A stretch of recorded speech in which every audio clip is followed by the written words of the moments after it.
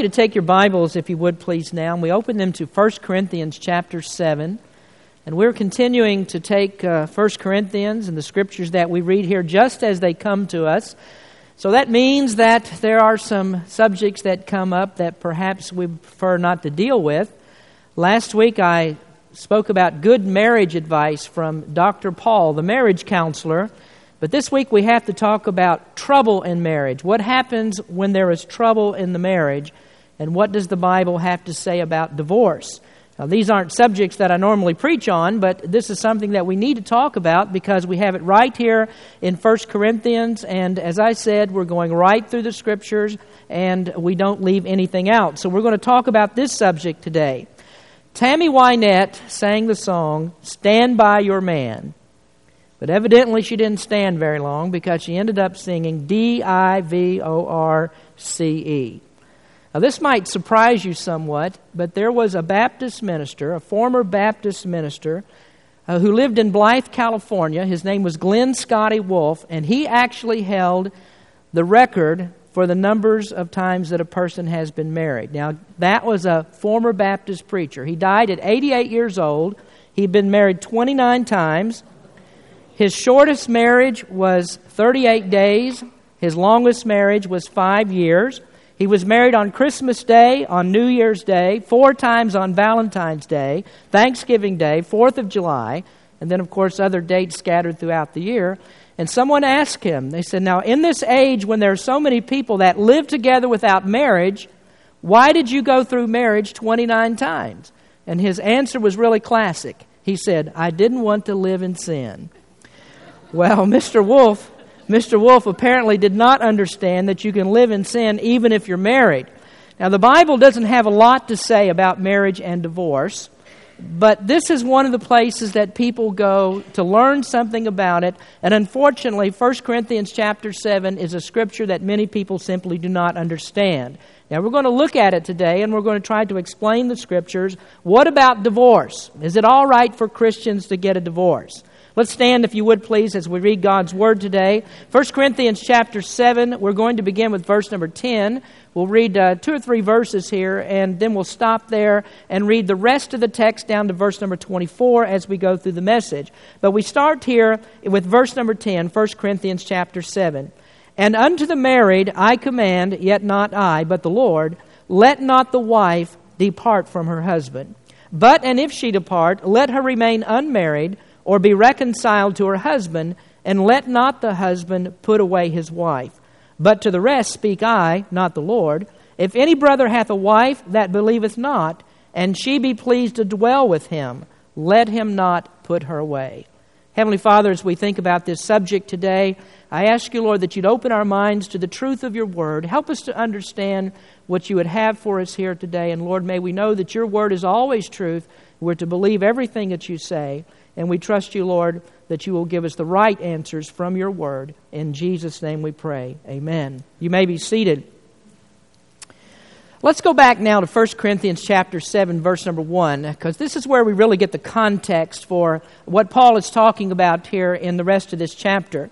He begins verse number 1 by saying, Now concerning the things whereof ye wrote unto me. 1 Corinthians chapter 7 is actually a response that Paul is writing to a letter that the Corinthians had sent him.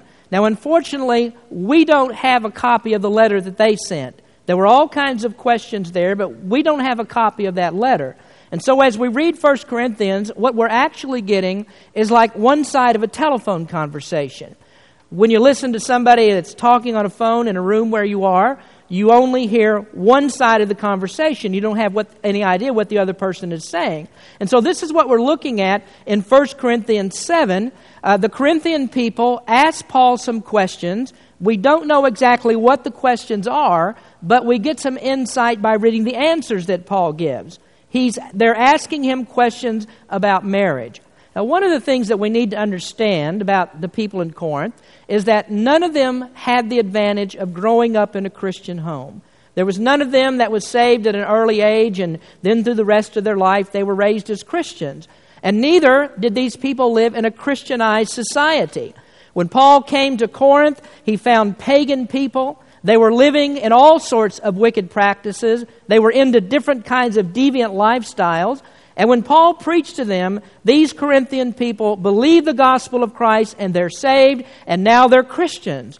Well, they have all sorts of questions that they want to ask Paul about this new life that they've found in Jesus. And one of the things that they asked him about was about marriage. Well, as we go through 1 Corinthians 7, there are several kinds of adults that are talked about in relation to marriage. And actually, there's 3 different groups that Paul is addressing here. In verse number 8, Paul speaks to the unmarried. And most people believe that who he's talking to are people who had been married, but now they're divorced. They had been married, but they've been released from that marriage. Then he mentions widows in this passage. And that would be, of course, people whose mates had died. And under that classification, naturally, we consider the widowers. Then if you skip down to verse number 25, he mentions another class of people. We're going to talk about them next week. These are the virgins or people who had never been married. And so Paul has something to say here to people who have been married and they're divorced. He says something to people that were married but their mates died. And then he also talks to people who had never been married. And we're going to talk about that third category next week, and the title of the message next week is, Can I Be Happily Unmarried? And there are many married people who think, no, there's no way that you can be happily unmarried, but the Bible does teach otherwise. So we're going to talk about that category next week, and today we're going to consider those first 2 categories. Today we're going to answer 3 questions about marriage and divorce. And I warn you right up front that this will be hard for some of you. But we have to accept that the Bible is right. Whatever it says, the Bible is right. And if we believe that the Bible teaches us wrongly about marriage, or what Paul says about marriage is wrong, then that calls in question everything that we read in the Bible. And that would mean that even our salvation is in question. But the Bible is absolutely right on any subject that it touches. So we're going to answer some questions. Question number 1 that these people wanted to know about: should 2 believers ever divorce? That's one of the questions. Should 2 believers ever divorce? If you have a Christian man married to a Christian woman, can they get a divorce? Well, verse number 10 and 11 answer these questions. It says, And unto the married I command, yet not I, but the Lord, let not the wife depart from her husband. But, and if she depart, let her remain unmarried, or be reconciled to her husband, and let not the husband put away his wife. Should 2 believers ever divorce? And that's the answer to the question. Paul says, the wife must not separate from her husband. The wife is to stay with her husband, even if there are problems in that marriage. Then he goes on and he says, if they do separate, then this wife or this woman, she must remain unmarried, or else she has to be reconciled to her husband. And then, of course, likewise, we look at the other side of that a husband is not supposed to divorce his wife. Now, we're going to break this down just a little bit here to see exactly what Paul is saying in the passage. The first thing that he's trying to teach us here is that God's ideal will for marriage is that you stay together. God's ideal plan of marriage is that marriages should never break apart.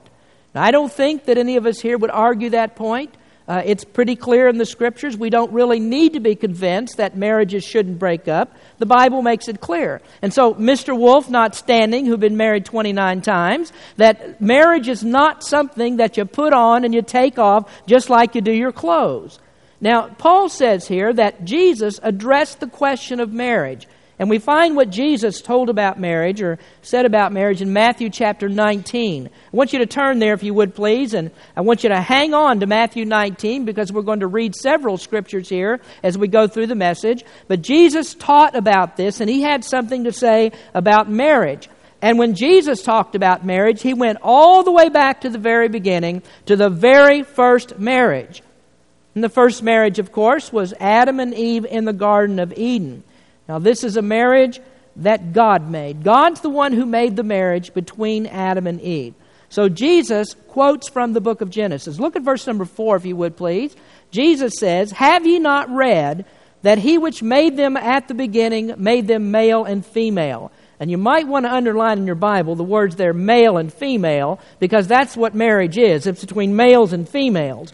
Verse number 5, and said, for this cause shall a man leave father and mother, and shall cleave to his wife, and they twain shall be one flesh.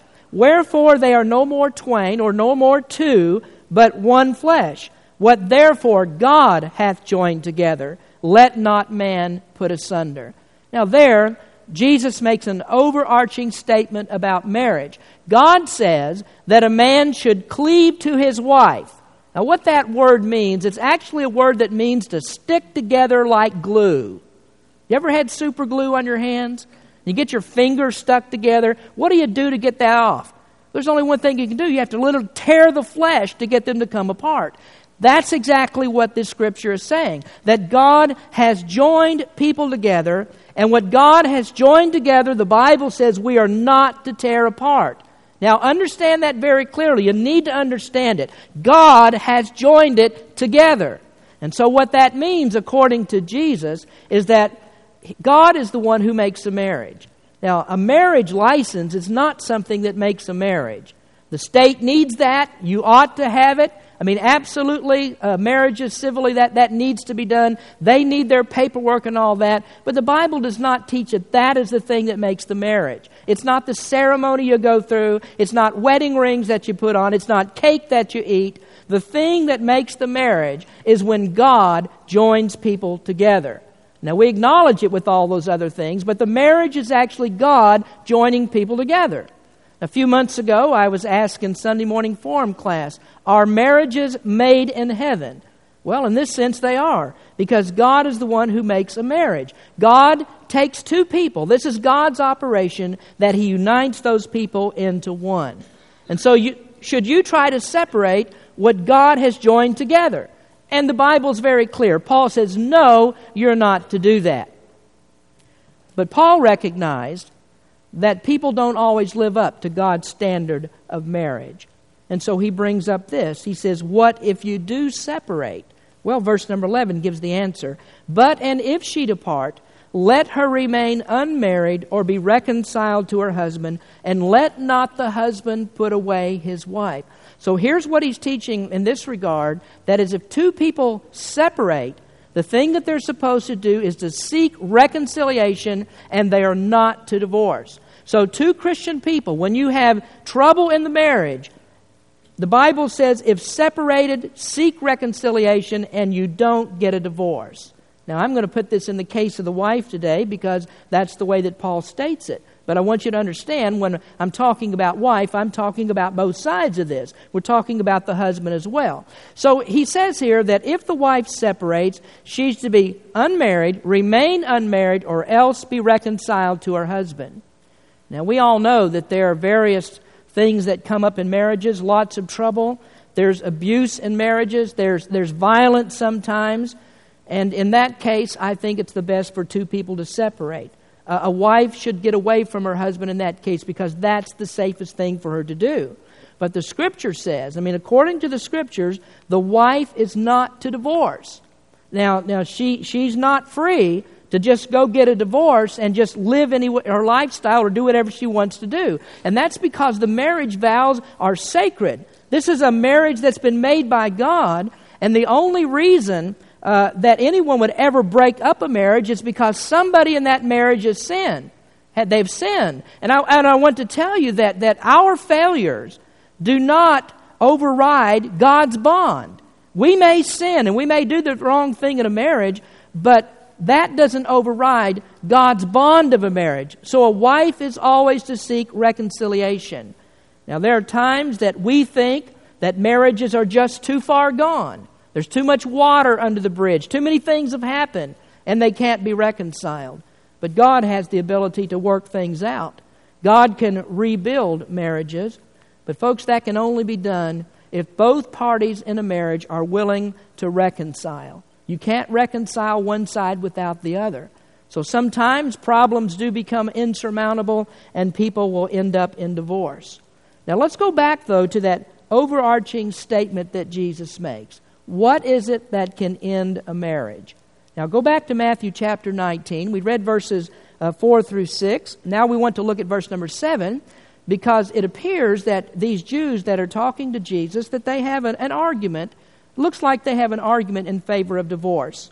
They say unto him, this is verse 7, they say unto him, why did Moses then give a command to give a writing of divorcement and to put her away? They're asking now, if we can't get a divorce, then why did Moses say that it's okay? And why did Moses give us a law concerning divorce? Well, Jesus answers, and he says, Moses, because of the hardness of your hearts, suffered you to put away your wives. But from the beginning, it was not so. And I say unto you, whosoever shall put away his wife, except it be for the cause of fornication, and shall marry another, committeth adultery. And whoso marrieth her which is put away, doth commit adultery. Now here we have two people, and let's say that they one of them wants to reconcile. Either the husband or the wife, they want to reconcile the marriage, but the other person in that marriage does not want to reconcile. So two Christians end up getting a divorce. Is that person who is divorced allowed to remarry? Well, look at verse number 8 again. It says here that Moses gave that law because of the hardness of their hearts. What Moses was doing was putting a law in place to regulate what was already taking place at that time. But it was never God's intention for the marriage to break up. Now people say, well, that's awful hard for me to take. I mean, my husband or my wife decides to divorce me. I'm a Christian and the Bible says I can't get married. That's hard for me. And it was hard for the disciples because they followed that up. They said, well, if that's the case, then it's better for us just not to get married. And so verse number 11 is hard for people to take. I must stay unmarried if my husband or my wife divorces me. But that is exactly what the Scripture says. Now, Jesus says you cannot divorce. But is there an exception to what he says? Well, I believe that Jesus does give one exception. And this is the only one that I can find in the Bible. This holds good for all marriages. There's only one exception that Jesus has given. And he gives this in verse number 9 of Matthew 19. And I say unto you, whosoever shall put away his wife, except it be for fornication, and shall marry another, committeth adultery. And whoso marrieth her which is put away, doth commit adultery. Now you see that word there, fornication? Remember we talked about that back in 1 Corinthians chapter 5, when Paul said there's somebody in the church and they're committing fornication and you need to do something about that. Fornication is a word that covers a multitude of sexual sins. The word comes from the Greek word porneia, same word from which we get pornography. So it covers all different kinds of sexual immorality. Now, some people will try to get very strict about this, and they're very adamant about this, that the only reason that you can get a divorce is because of adultery, and they mean this is where one spouse leaves that marriage and they go out and they have an affair with someone of the opposite sex. But the word fornication here actually covers more than that. It would cover homosexuality. It would cover sins of incest. There are other types of sexual immorality that are involved in what Jesus says here, and it's not just adultery. Now let me make the next statement, though. The third statement is that sexual immorality permits divorce, but it does not demand it. Now, the Bible teaches that sexual immorality on the part of one of the spouses would permit a divorce. God permits the bond to be broken, but the Bible does not demand that people get a divorce. And so if that occurs in your marriage, you may decide that, well, I don't want to get a divorce, that I want to reconcile, that I want to forgive that person. Well, you can do that because the Bible does not demand that if this happens in your marriage that you have to get a divorce. And so there are marriages that do survive things like adultery. And so you can decide to stay in that marriage. But even if you do get a divorce, I mean, even if it's because of adultery and that happens in your marriage, understand that is not God's perfect standard.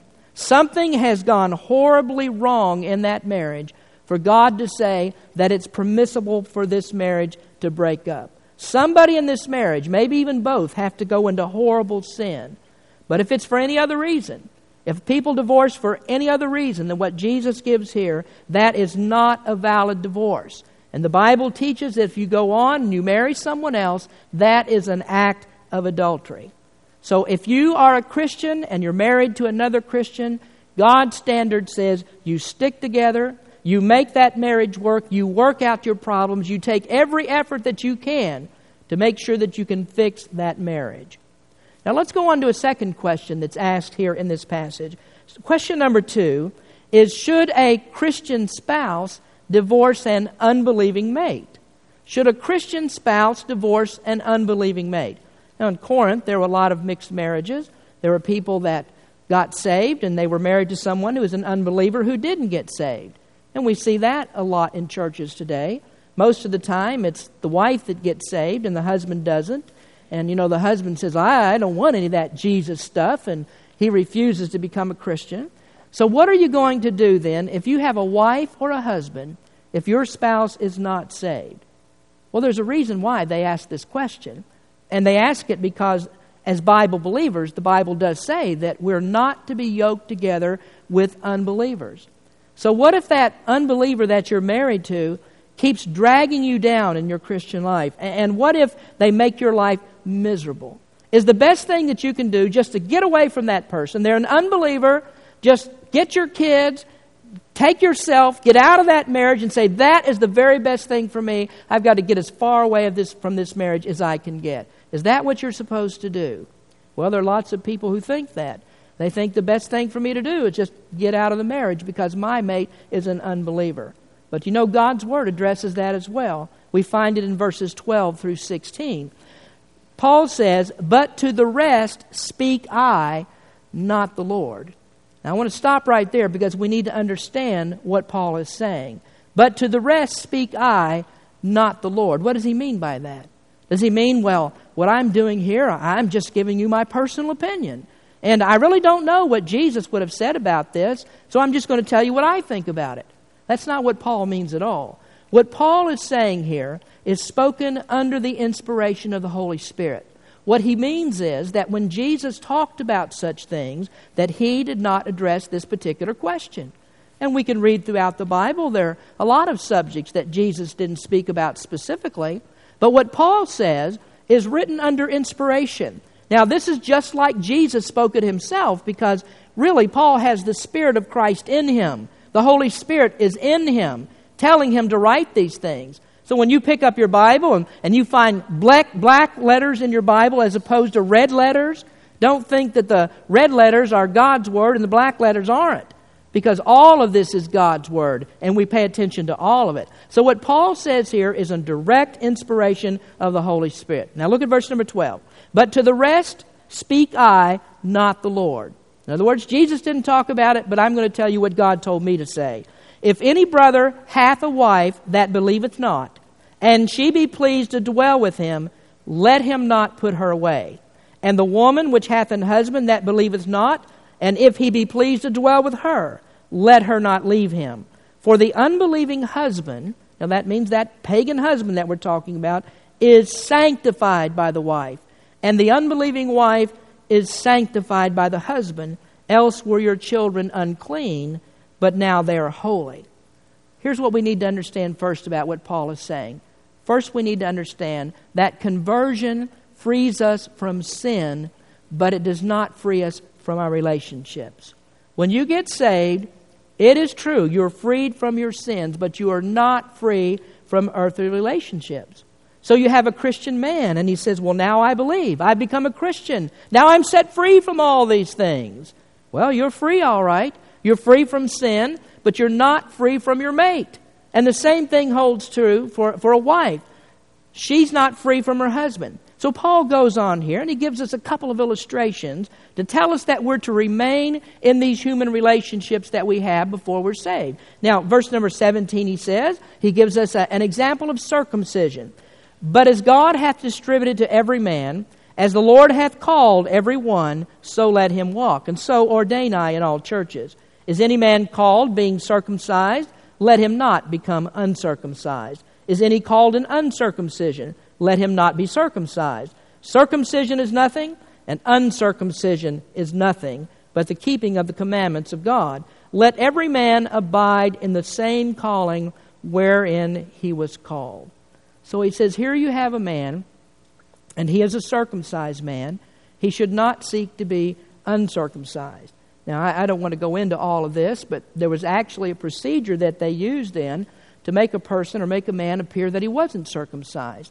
Now, back in those days, they had public bathhouses, and for one reason or another, a man might not want to appear that he was like a Jewish person, and so he would go through an operation that would make him appear that he wasn't circumcised. Now, Paul's saying, you don't need to worry about that. You don't need to do that. And then on the other hand, you might have an uncircumcised man. He's a Gentile. And someone comes along and says, well, now that you're a Christian, you've got to become just like the Jews. He's a legalist, and he says, you've got to abide by Jewish laws now. What Paul says is that you don't have to worry about anything. Nothing like that, because circumcision makes no difference at all as to whether you're a Christian or not. It doesn't affect you at all. So don't worry about that. Whatever relationship that you have, you stay in that. Then he gives another illustration, and this one is about slaves. In verse number 21, art thou called, being a servant? Care not for it. But if thou mayest be made free, use it rather. For he that is called in the Lord, being a servant, is the Lord's free man. Likewise, also, he that is called, being free, is Christ's servant. Ye are bought with a price. Be not ye the servants of men. And of course, Paul faced this among early Christians in the Roman Empire. There were something like 60 million slaves in the Roman Empire. It's said that 1/2 of the population was enslaved to the other half. What Paul says here is that if you are a slave and you can buy yourself out of slavery, that's all right. You ought to do that. But if it's impossible for you to do that, then you remain as a slave and you serve your master to the best of your ability. You present the attitude of a good Christian, because don't worry, because you're free in Christ even though you might be a slave to man. Well, a lot of people ask the question, why doesn't Paul encourage slaves to run away from their masters? I mean, slavery is a horrible thing. Why doesn't he encourage them as fast as you can, with all of your ability, get away from somebody who puts you in slavery? Well, Paul doesn't tell people to do that. And if you're wondering why, I preached about it several weeks ago on a Wednesday night. You can get the CD and listen to it because I don't have time to go into it now. But Paul says you don't do that. You remain in that relationship that you're in. So he compares that then to the marriage. So Paul is using these illustrations to show you that when you get saved, it does not change your earthly relationships. Now he sums that up in verse number 24. Brethren, let every man wherein he is called there abide in God. So if you're married to a person who is not a believer, you should not seek to get out of that marriage. Well, why don't you? He gives us that answer as well. Verse number 14. He says, for the unbelieving husband is sanctified by the wife, and the unbelieving wife is sanctified by the husband. Else were your children unclean, but now they are holy.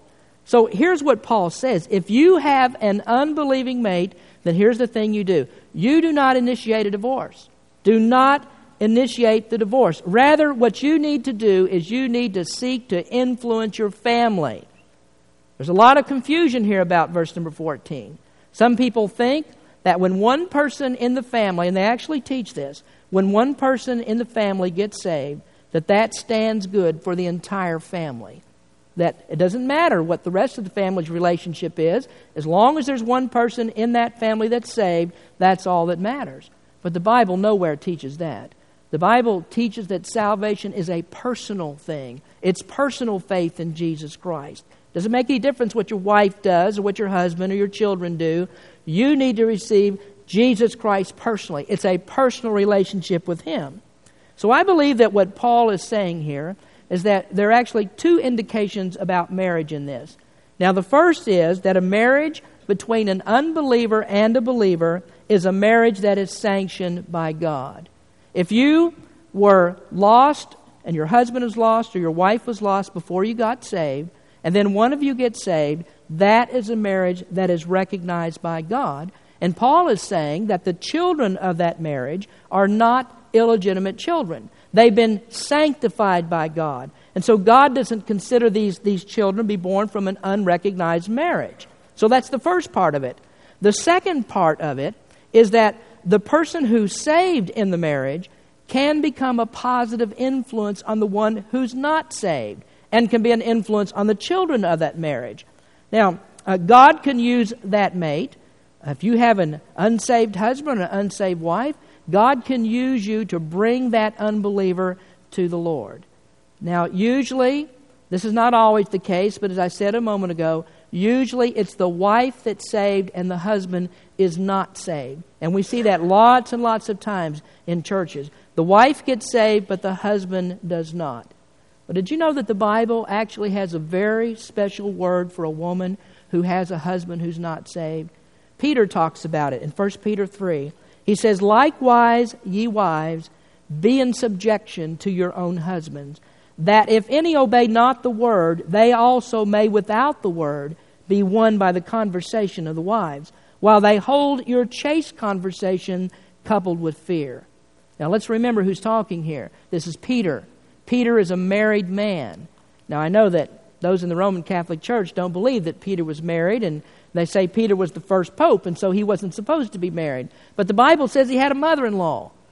Pity Peter if he got a mother-in-law without a wife in the process. So he was a married man. But what Peter is saying here is that a husband can be won over by the behavior of the wife. In your King James Version, where you see the word conversation, that doesn't mean just things that you say. It means the way that you live, the manner of your life, the way that you live. So Peter is saying that an unsaved husband can be won by the behavior of his wife.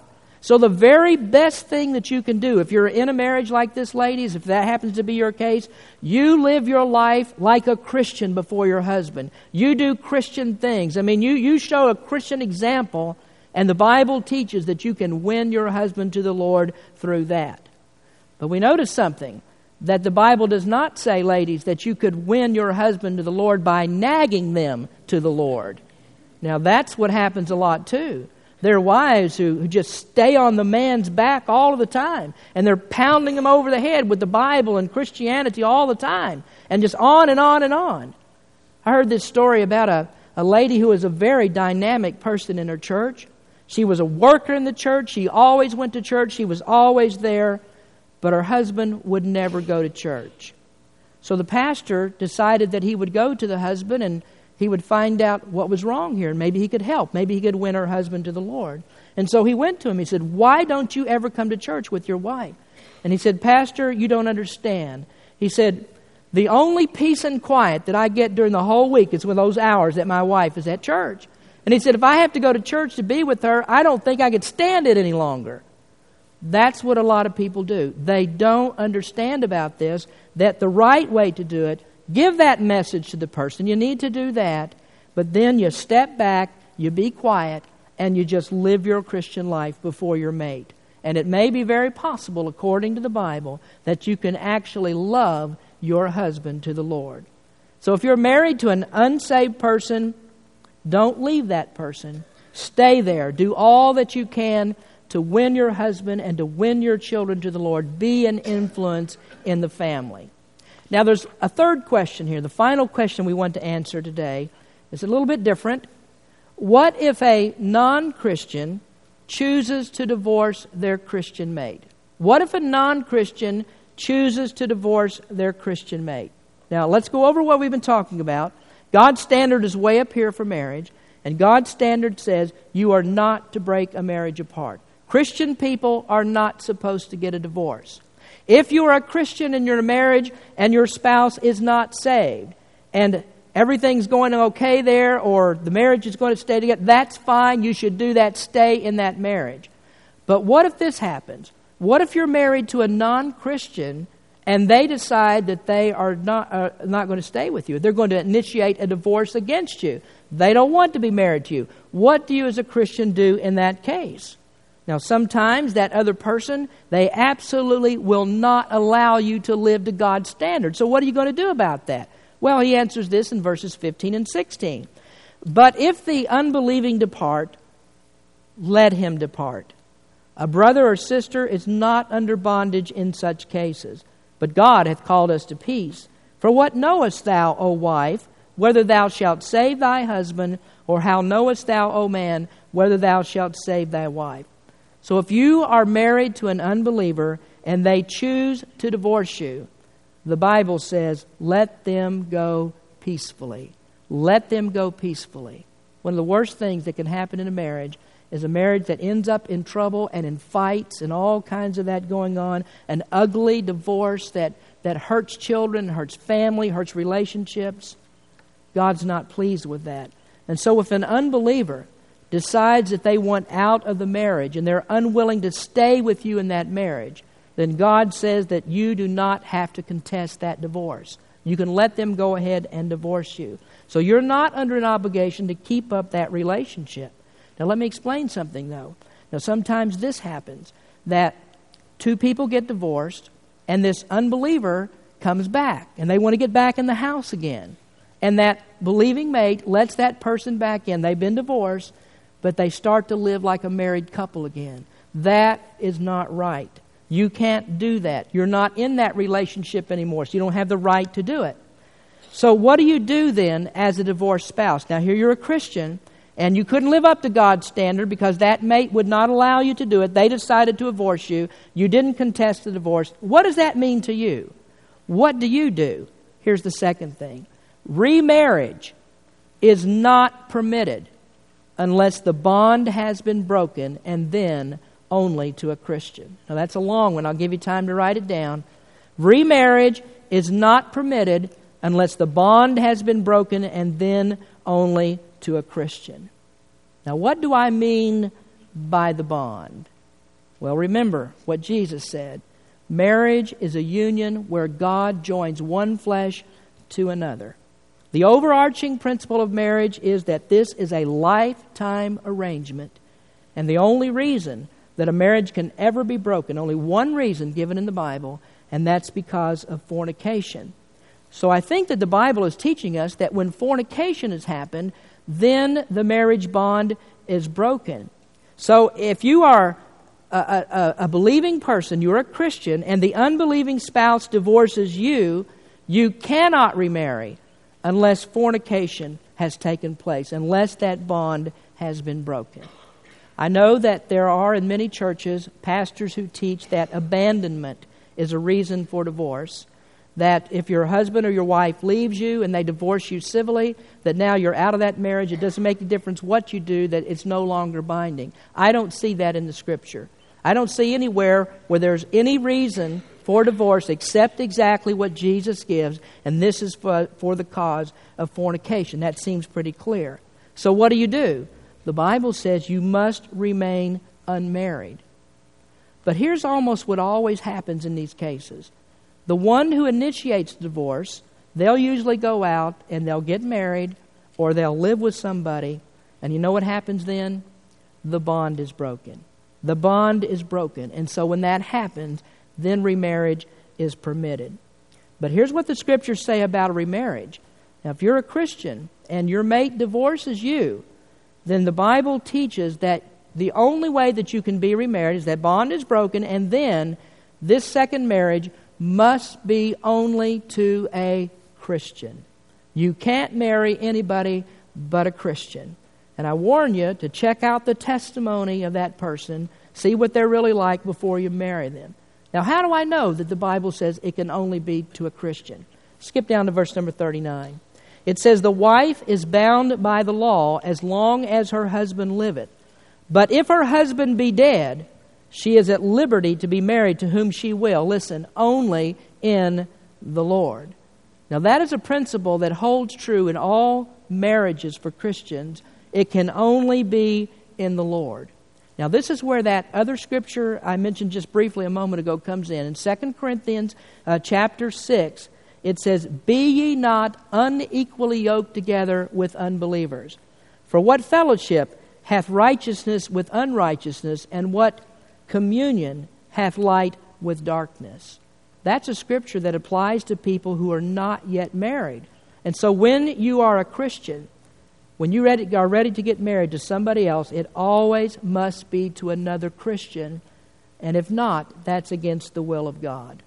Now, we're just about finished today. Very quickly, we're going to look at 4 principles about divorce and remarriage. 4 important principles about divorce and remarriage. The number 1 principle is God hates divorce. Now, how can I say that? Well, because the incontrovertible rule of all marriages is that marriages are for life.